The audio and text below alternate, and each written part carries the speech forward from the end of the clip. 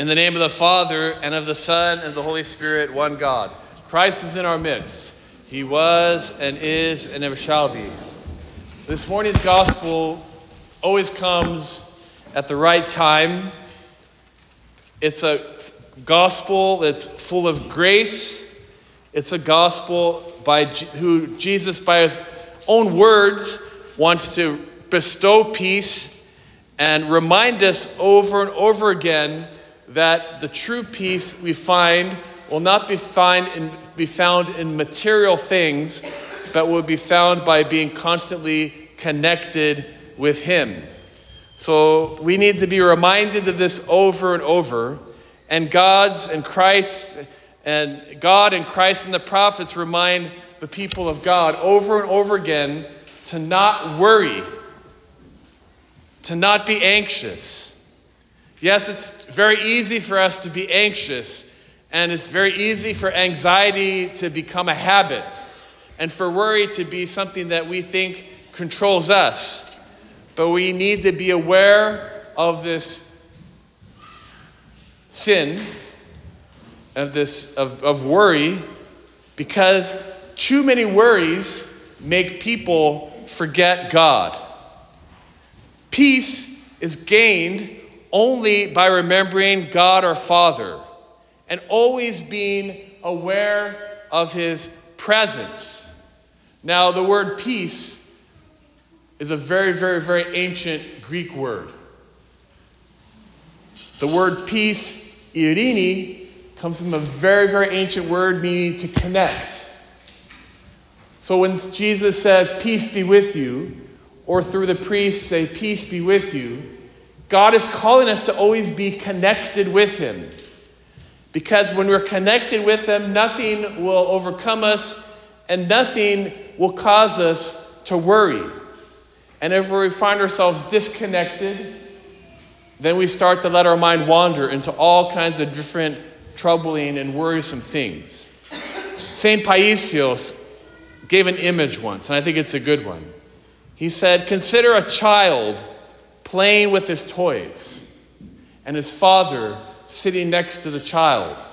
When the child is focused on his toys, he forgets and doesn't even notice. He's insensitive that his father is sitting next to him and caressing him and hugging him and in his presence.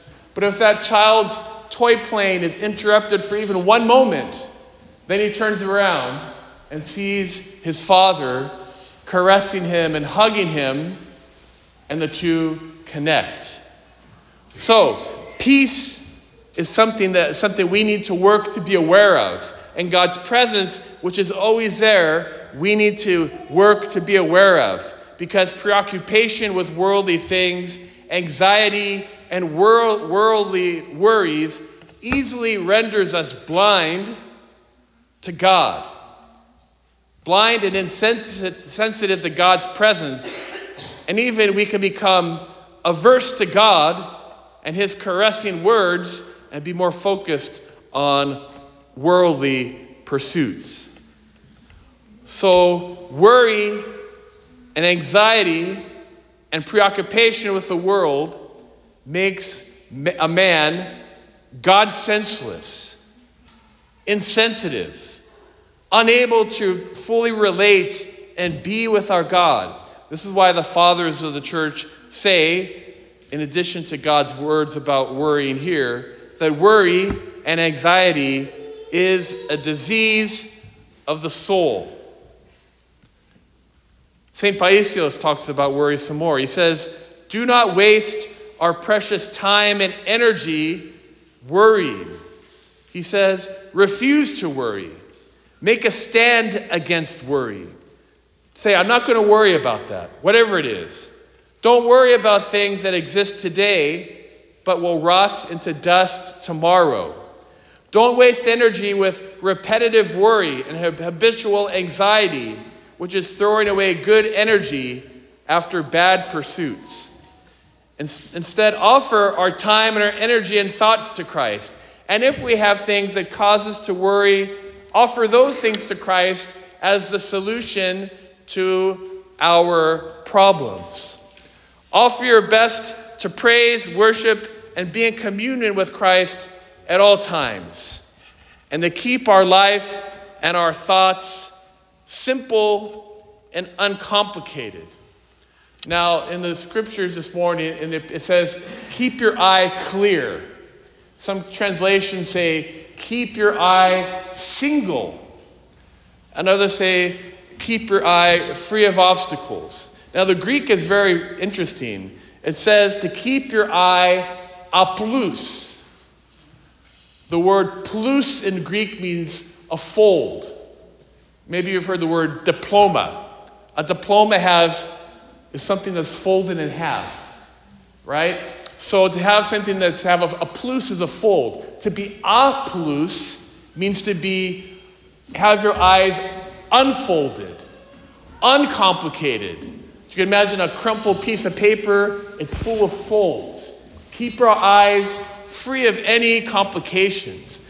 Keep our eyes free as much as we can of the things of the world and the worry and the preoccupations that cloud and make our vision covered. Worry and anxiety is like spiritual glaucoma. And we need to go to the fathers, and we need to come to the sacraments and go to pray to Christ to be with him, to remove these obstacles that get in the way of our clear and pure life and vision of our God. Being constantly distracted from God is being spiritually unwell. And if we find ourselves constantly distracted from God, it should raise flags, because being distanced from God is not life. Now I got a new phone the other day, a new iPhone. And I have one of these little dots that goes with my iPhone. And if I could set it up that if I put this little dot in my pocket and I walk too far away from my phone will start beeping. And the little dot in my pocket will start beeping. And I will know that I'm too far away from my phone. Right? If only we could have, and we do have something like that in our own spiritual lives, which is what we're doing here, coming to the liturgy, which comes also from reading the scriptures and reading the fathers and encouraging each other, so that we keep each other close to God in this church. Another definition for the church, we talked about this before, is the word church, ecclesia, means to be invited from about and come to a one place. When we're in the church, we are in proximity with our God.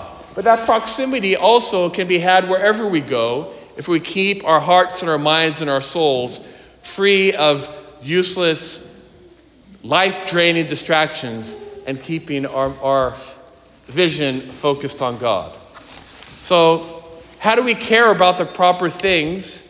How do we care about things in a proper and correct way? It's important to be aware of these distractions and to not let them get in our way and to refuse to worry. It's important to keep these distractions in their proper place in order to give true and correct praise to our God, that is, to keep our faith orthodox. Jesus said, "Seek first the kingdom of God and his righteousness." How do we keep the cares of the world in their proper place? Seek first the kingdom of God. Only care for the kingdom of heaven and nothing else. Only then, as Jesus says, will God be able to give us what we need. Another story from St. Paisios. Forgive me, I've been reading him lately. He says one time when he was young, before he was St. Paisios, he was a young child, and his father had a farm, and his father was very worried about getting his farm plowed so they can take it to the market and so he can get there before the other people and sell his goods. And so the father decided this one time he was going to plow his field on a Sunday. And the young St. Paisios said, "Father, don't do that. How could you do that? How could you plow your field on Sunday? Sunday is the Sabbath day. We're supposed..." St. Paisios was a very spiritually advanced child. And the father says, no, he didn't listen to his child, and he plowed his field. St. Paisios lived in the 20th century. He lived in the time of tractors. Think of that. And so the father on Sunday went to start up the tractor, and the tractor, no matter what he did, would not start. And would not start. And Paisios, when he came back from church, said, Father, you missed the liturgy. What? And then he found out about the tractor. He said, see, God was keeping you. He did not want you to profit from worry. Sunday is the day of rest, and it's the day you should at least have one day of the week that you go and dedicate to God. And so St. Paisios says, but don't worry, God will take care of you. You don't have to worry about your field. God will take care of you. And the story says that the next day, the father went and sat on his tractor, started up his tractor. It started up right away. He went and it plowed his fields, and he was able to plow twice the amount of the field that he was able to do on a normal day. So, all the cares of the world, we think they're so important, but really we can leave them off until tomorrow so that we can be present with God today. How do we care about the things in the proper way? How do we care about all these things that could cause us worry in the proper way? Seek ye first the kingdom of God and his righteousness. It's non-negotiable when it comes to respecting the Sabbath. It's non-negotiable to come to the divine liturgy. And we always need to be mindful of the next life and prepare for it. And remember that if we remember the next life and prepare for it, it will beneficially shape and transform and transfigure our life, our present life today. Do not worry, says Christ. This is a commandment of Christ. Do not kill, do not steal, do not bear false witness. Do not worry. It's a commandment of Christ. Refuse to worry as a Christian act. Consider it to be unethical to worry about worldly things, especially if they are an obstacle to our pure and unadulterated life in Christ.